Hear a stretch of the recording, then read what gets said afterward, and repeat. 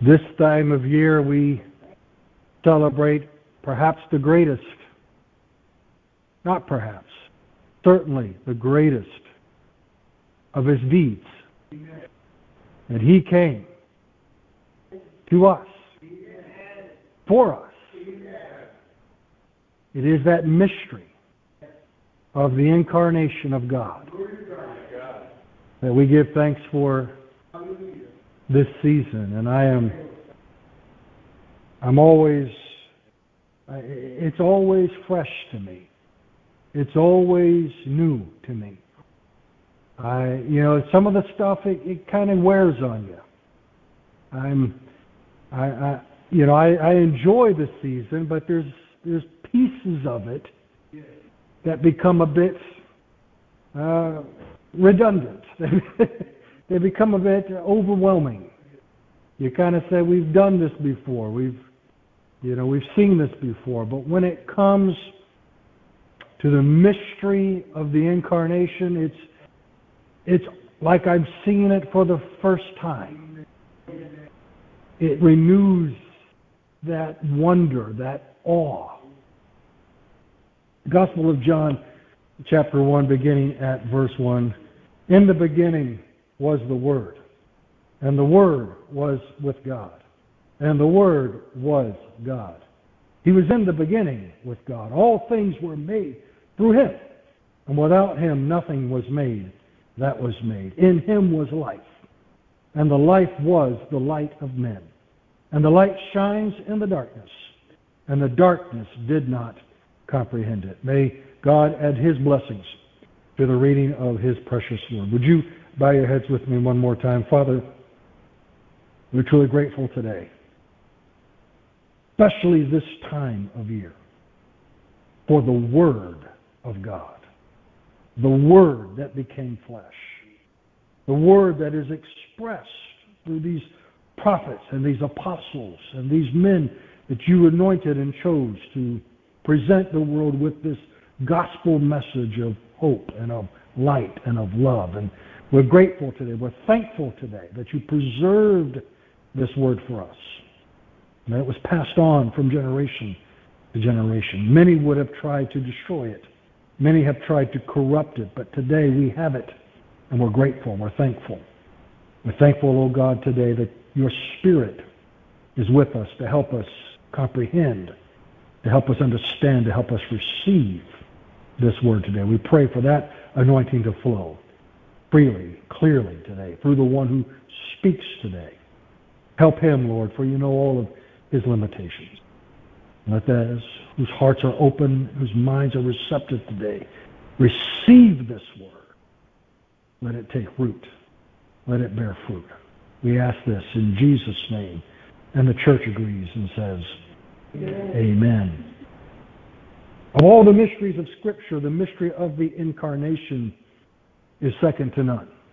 It is one of those things we accept and we believe without fully and completely even understanding how it could be so. How can God, the God of gods, the Lord of lords, how can the creator and master of the universe, how can the invisible, eternal, Holy Spirit of God possibly become a human being? What is it in man that would make even any man capable of manifesting the glory, of manifesting the fullness of the Father? It boggles my mind when I set myself to meditate on it. Oh, when I think of myself and all of my limitations, all of my weaknesses, the limited capacity of my own mind and my own body, it's impossible for me to even conceive that a vessel as unworthy as this could contain the fullness of God. It's beyond comprehension, and yet it is the testimony. It is what we celebrate this time of year. We have a lot that goes on. We talk about lights and we presents and we've got songs and carols and we've got dinners and trees and all the wonderful things that come with it. And I enjoy them all. They're all wonderful. They're all a blessing. The world looks so beautiful this time of year. And and to whatever degree you can give credit to Christmas for this, people do seem to be in a bit of a better mood at times. Now, catch them on Black Friday, catch them trying to find a parking spot at the mall, you might not see the Christmas spirit. But in general, when you come across people today, there is a Merry Christmas in their mind, coming out of their lips. There is a spirit of generosity. I talked about the giving season. There's a spirit of generosity that floods through people's hearts and minds this time. I don't know how. I wish we could bottle that. I wish there was a way to preserve that for 365 days. But the only way I know is to receive Jesus as your Savior, and that doesn't seem to be the way some people want to go. But at least for a season, many people at least put on the persona of what Jesus Christ really came to accomplish, and I'm grateful for that. But that mystery that's at the heart of it, this word incarnation, how does God become man? It really just is the most sublime and the most incredible of mysteries. And we're going to be talking about it for the next few Sundays. And we're going to begin with John's statement here, because it really lays the foundation of what it means for the Word to become flesh. Now, I know that we've read this many times, and you've heard this message many times. But as I said, there's always something new. There's always a fresh revelation. There's always something that you catch that you did not catch before. And as I was reading through this and studying these passages, there was some things there that I'm sure I must have seen them before, but for whatever reason, they did not click. And one of the things that did not click before but clicked this time is this opening statement of John, where he says, "In the beginning was the Word." And I really got stuck on that word "was," because it's saying that when the beginning began, the Word was already there. When the beginning began, the Word was already there. In other words, the Word is not part of the beginning. He is before the beginning. He's not coming into existence, but He's already in existence. So somebody praise God. In this mystery of the Incarnation, we see in this Word the eternal existence of the Word of God. Before there were suns and moons and stars, before there were planets, before there were mountain ranges and oceans, and before there were great creatures swimming throughout those oceans and great creatures crossing that land, before even people like us came into existence, the Word was already there. That pre-existing reality. I let my mind go free at that moment, and I try to imagine what the existence of the Word was like before creation.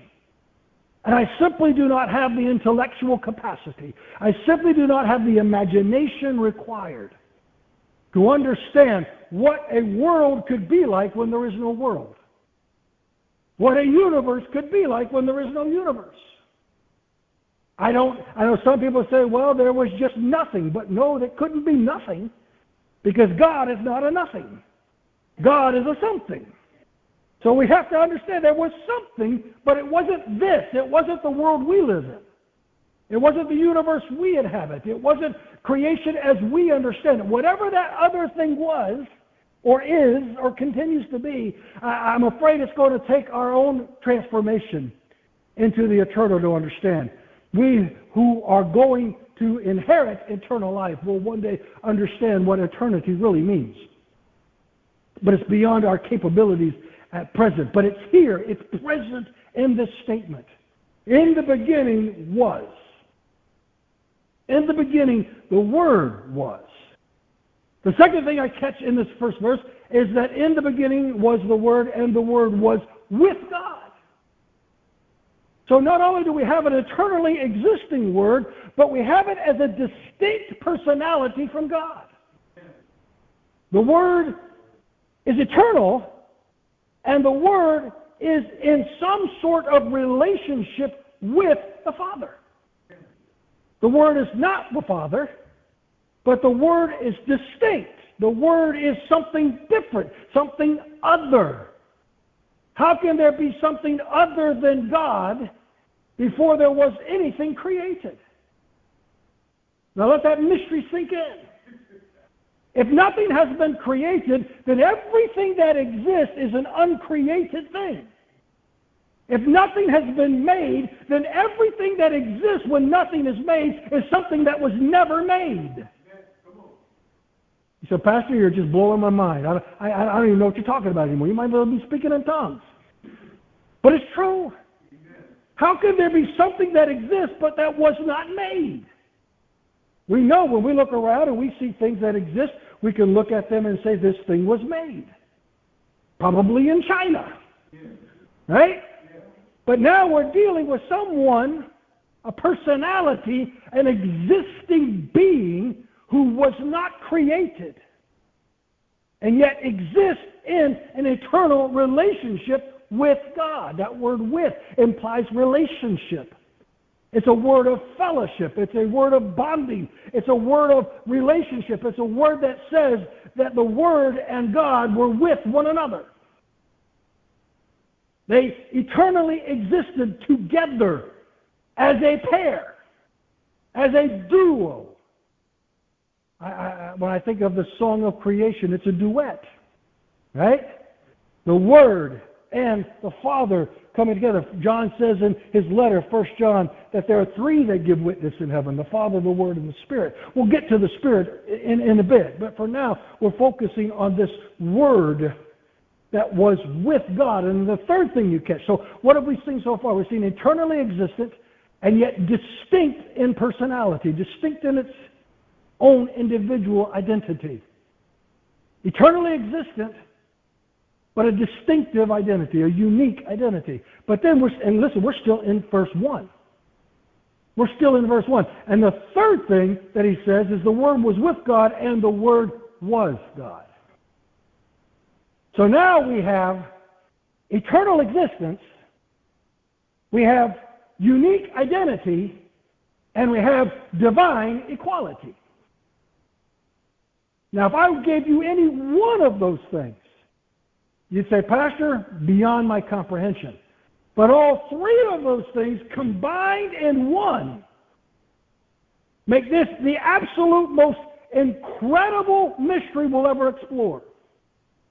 To know the Word of God is to know one that is eternally existent, unique in identity, but equal in deity and divinity. Divine equality, unique identity and personality, and eternal existence. Put those three things together, and my God, we have something beyond all the mysteries of all the universe. They've looked at, they have these telescopes that supposedly look back in time to the very beginnings of our universe. But if you were to somehow, and I know it's not possible, but let's just play science fiction for just a moment. Let's have a Star Trek moment for just a moment. And let's say that somehow we were able to look beyond the beginning of our existence. Somehow we were able to pull back, maybe through some black hole or some wormhole or some scientific miracle. We were able to pull back the curtain before the Big Bang, before things came into existence. What would we see? We would see the Father and the Word in eternal fellowship, in eternal divine equality, in eternal existence. What would that look like? I don't know. I don't have the imagination. But there was this glory. There was this incredible existence of light and love and purity and peace. All of these things in existence, all of the things of God in existence, all that God is in existence, all that God is capable of in existence. So in this opening verse, we see the eternal existence, we see the unique identity, and we see the divine equality of the Word. The Word is uncreated. It's not made. Uncreated. Now, John will use a term later. He'll use the term begotten, and that's a whole different mystery. And we're going to have to peel that back at some point. But for now, we're just going to go with unmade, uncreated, before everything, Means he exists when nothing else does, with God, distinct from God, in fellowship with God, bearing all of the same powers, all of the same privileges, all of the same attributes as God. What an incredible statement. I know there's been people over the years who thought they were gods, who acted like they were gods. But now we're dealing with someone who is actually God, with all the rights and privileges therewith. One who can do as God does, speak as God speaks, act as God acts. Now in verse 2 and 3, we see the mystery gets a little bit deeper. That's because verse 2 reminds us that he was in the beginning with God. But there's a different spin on the was in that one. In other words, the first in the beginning was talked about his eternal pre-existence. But now, verse 2 says the Word was full partner in God in giving the world a beginning. It means the Word and God acted together to bring the world into existence. They were co-equal partners in the beginning of all things.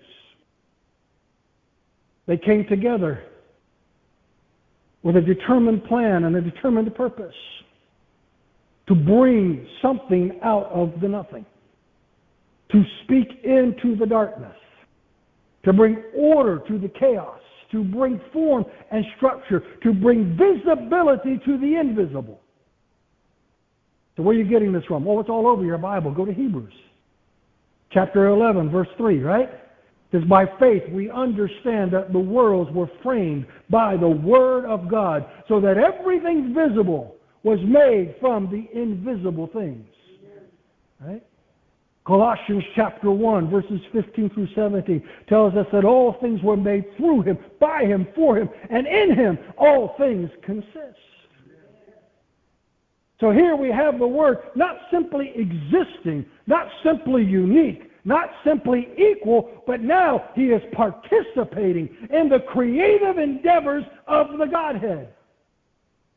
He is the agency of the beginning. Without Him, there is no beginning. By what right does He rule and reign today? Because without Him, nothing would be. Amen. That's the line I used to use on my children. You exist under my authority because without me, you would not exist. Right? That's how it is, right? You would not exist if it was not for me. Therefore, that gives me some authority, some rights, some investment in you. Now, children universally reject that completely. They're of the mindset that they came into the world all by their own power. And we human beings have that mindset with God. We deny His authority. We deny His investment. We deny He has any rights over us because we're of the impression that we simply exist. That we created ourselves. Or that some mindless, undirected, random process of nature. Amen. Come on. You said, Pastor, you're going to get into the whole evolution creation thing. No, I'm not going to get into it, but I want you to understand where things come from. The whole mindset of science, the whole mindset of the modern philosophies is to get us out from under the authority of our Creator. If we can eliminate Him from the creative process, then we are under no obligation to Him. That's what fuels it. That's what motivates it. I'm not disputing what scientists find and saying what there's fact. I'm not going to get into that, but I just want you to understand the philosophy behind it. By denying the will of the Word and the will of the Father in bringing something out of nothing, we eliminate all obligation. But that's not what the Word will allow. John says the Word was in the beginning with God, and that all things were made through Him. and without Him, nothing that is made was made.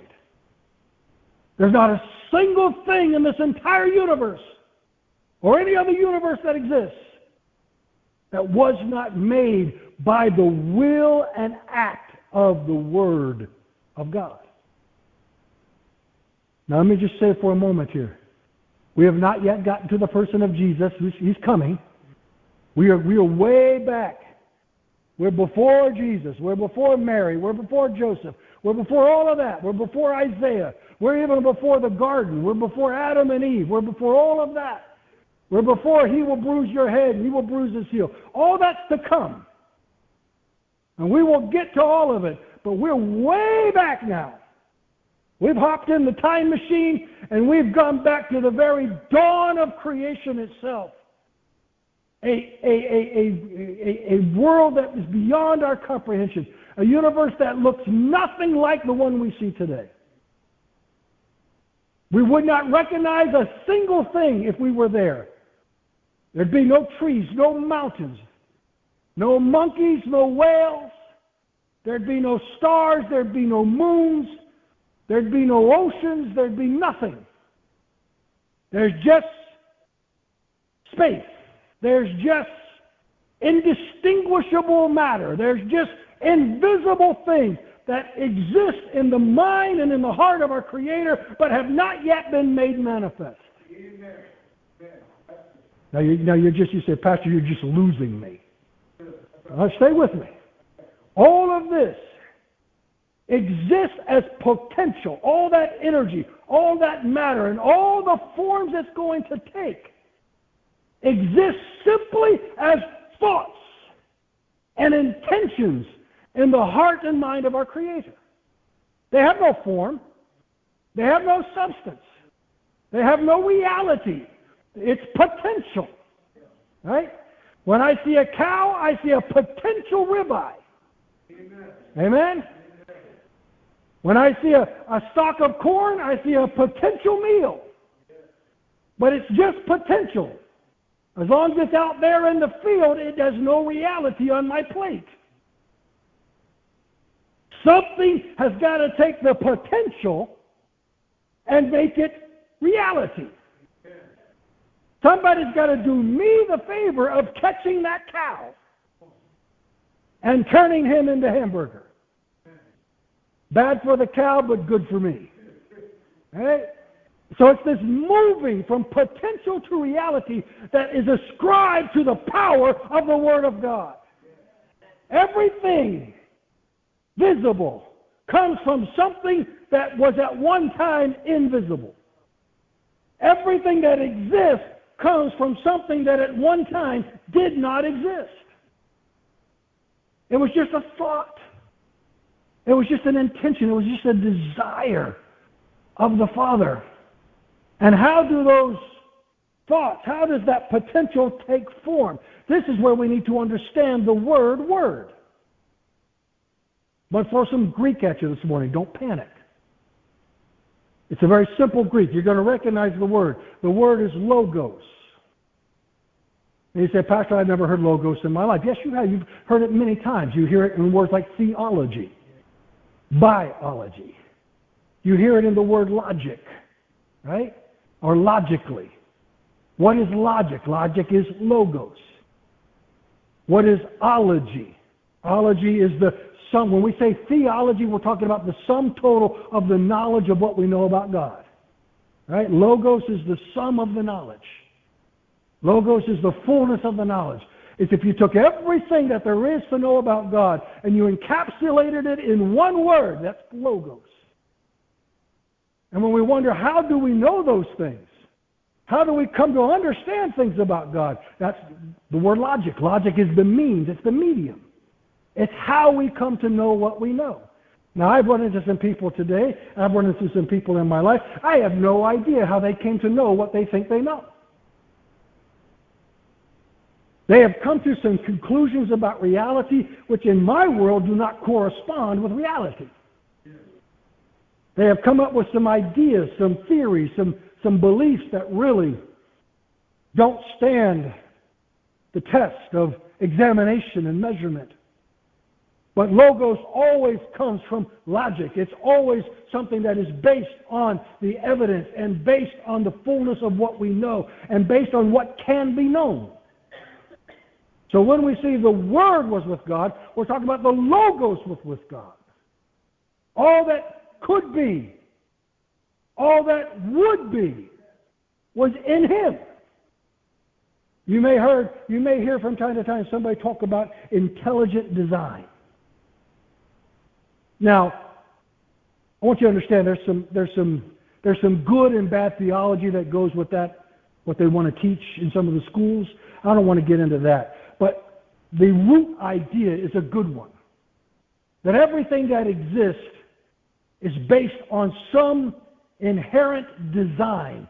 There's a point in existence. There's a point to existence. There's a purpose. Our DNA reveals an immense amount of information. Everything from the color of your eyes to how tall you might be to how long you're going to keep your hair. It's all written in your DNA, right? And the world itself, the patterns of the planets, the patterns of the stars, the patterns of nature, though we have done much to disrupt, nevertheless.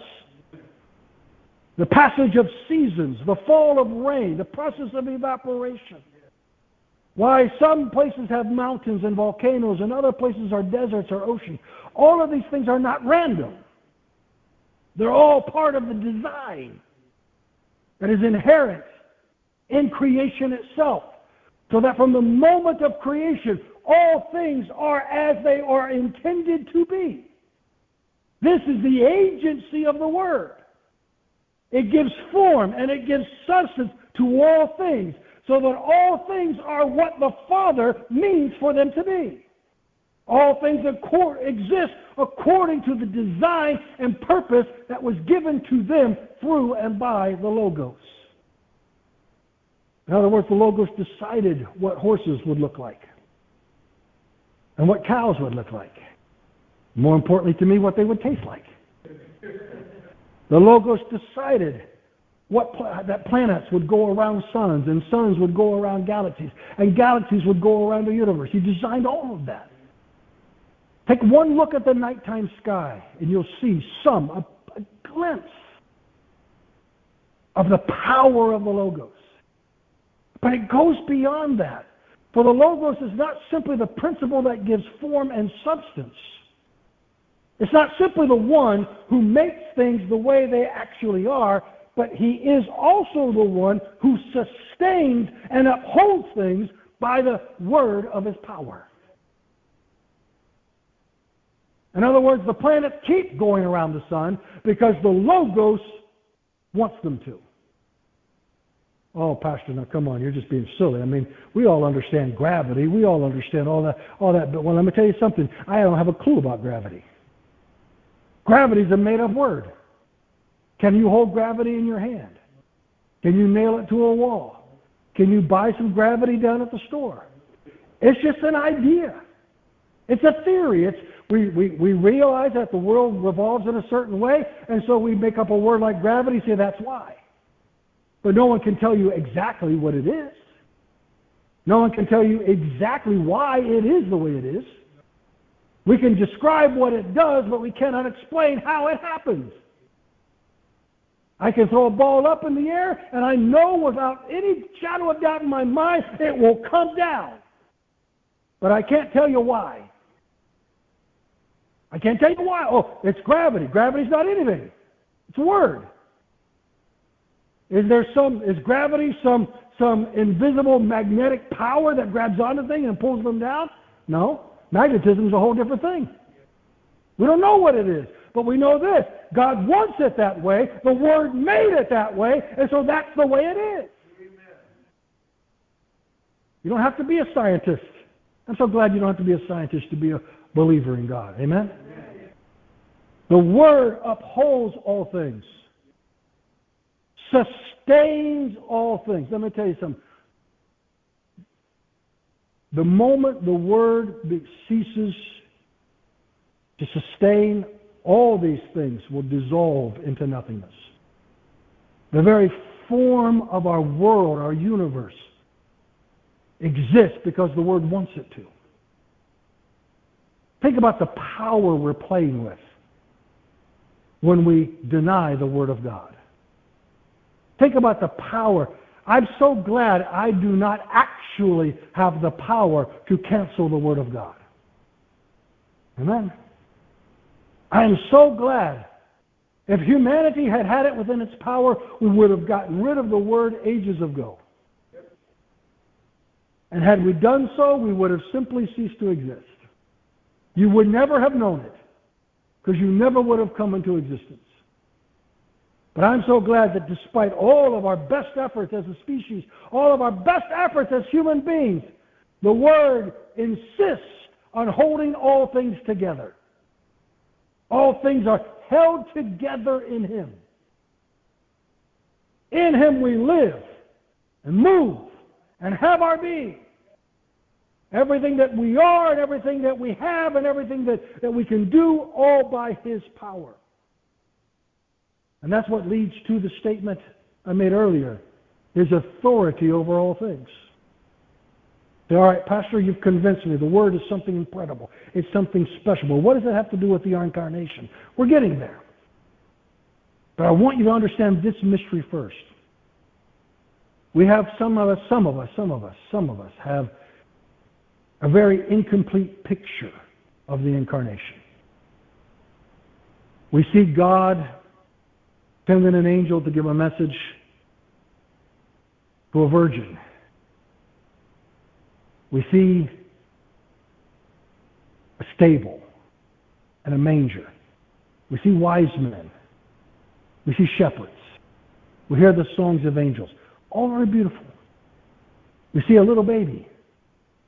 Beautiful little baby come into the world that will be called the Son of the Most Highest, the Son of God. And we appreciate that. And we put all of that in human terms. We know that He will grow up. We know that He will heal the sick. He will raise the dead. We know that He will teach and He will preach. And we know what will happen to Him. He will be accused and tried and crucified. And we know that He will rise again. We know all of those things. And all of that is part of the mystery. All of that is part of the wonder of Christmas. But it's taking this step back behind the curtain. Going back before any of this even was slated to come into existence. Before all of these things, we have this divine person and presence upholding all of existence. Go back to Genesis chapter 1. What's the thing it tells us? And God said, let there be light. That's the Word. And God said, that's the Word. The worlds were framed by the Word of God. The worlds were given their structure by the Word of God. And when He spoke light, let me deal with that for just a moment. We're only going to be able to go so far today. We'll pick up in a future service. But when it says, in Him was life, and in Him was the light, and that light was the light of all men, it's a profound mystery. This is before angels and Bethlehem and all of that. That in the eternal splendor of creation, what He encoded, what He embodied, what He brought into existence was a living world. A world of life and a world of light. And yet we see something very mysterious in Genesis. When God said, let there be light, that should have been the end of the darkness. Right? You walk into a dark room, you flip a switch, the light comes on. What happens to the darkness? It's gone. In a universe in which the light exists, there should be no darkness. But Genesis takes us in a different direction. It says God said, let there be light, but then He says He divided light from darkness. Yeah. In other words, darkness continued to exist, even in the presence of the light. When I talk to you about divine mysteries of incarnation, we can't understand any of it until we understand that. That this dark force, this dark power that invaded this pristine and perfect universe is the true antagonist of the light. And so when we understand the power of incarnation, we understand that it's preeminently displayed in His ability to bring light into dark places and to bring life into places where there is no life. Somebody asked me years ago, do I believe in aliens? I said, well, I believe in extraterrestrials. He said, what do you mean? I mean, it says the Bible talks about angels and demons. They're not earthly creatures. They come from somewhere else. They're extraterrestrial. Oh, no. You're playing word games, Pastor. No, I want to know, do you believe in little green men? Do you believe in spaceships coming from distant galaxies? I said, look, man, I got no clue what's out there. No clue. But I said, this I know, my God, the God of Scripture, the God of salvation, is a God of life. And wherever He is, there will be life. Amen. If God is on Mars, there will be life somewhere on Mars. Or there will have been life somewhere on Mars. You say, Pastor, you actually believe there's life out there? I believe wherever God is, I believe it's in His character, in His nature, in the very structure. Our universe is built to make life possible. Every measurement that we measure of our universe is perfectly tuned to bring forth life and existence. It's not a cold, dead world that God is interested in. It is a world that overflows with light and life. And whatever happened to it, and there are many theories, and very few of them have anything to do with the Bible, so I won't dignify them here. I teach Scripture, not speculations. But there are many, many theories about what happened to God's universe and what happened to creation. Most of them laid at the feet of a rebellious creature and a rebellious agent. And whatever he did, and whatever was the cause of him doing that, and whatever was the consequences of his doing that, however it affected the world, God did not leave it that way. But the mystery of the incarnation is this: to restore life and to restore life wherever darkness and death have intervened and interfered with God's plan. Wherever the will of God has been resisted, wherever the Word of God's work has been corrupted or undone, the mystery of the incarnation is this: wherever there is death and wherever there is darkness, the Word comes to bring life and to bring light.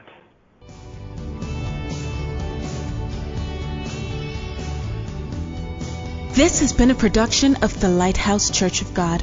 Thank you for listening. We hope you have been blessed. You are welcome to join us for service every Sunday at 10:30 a.m.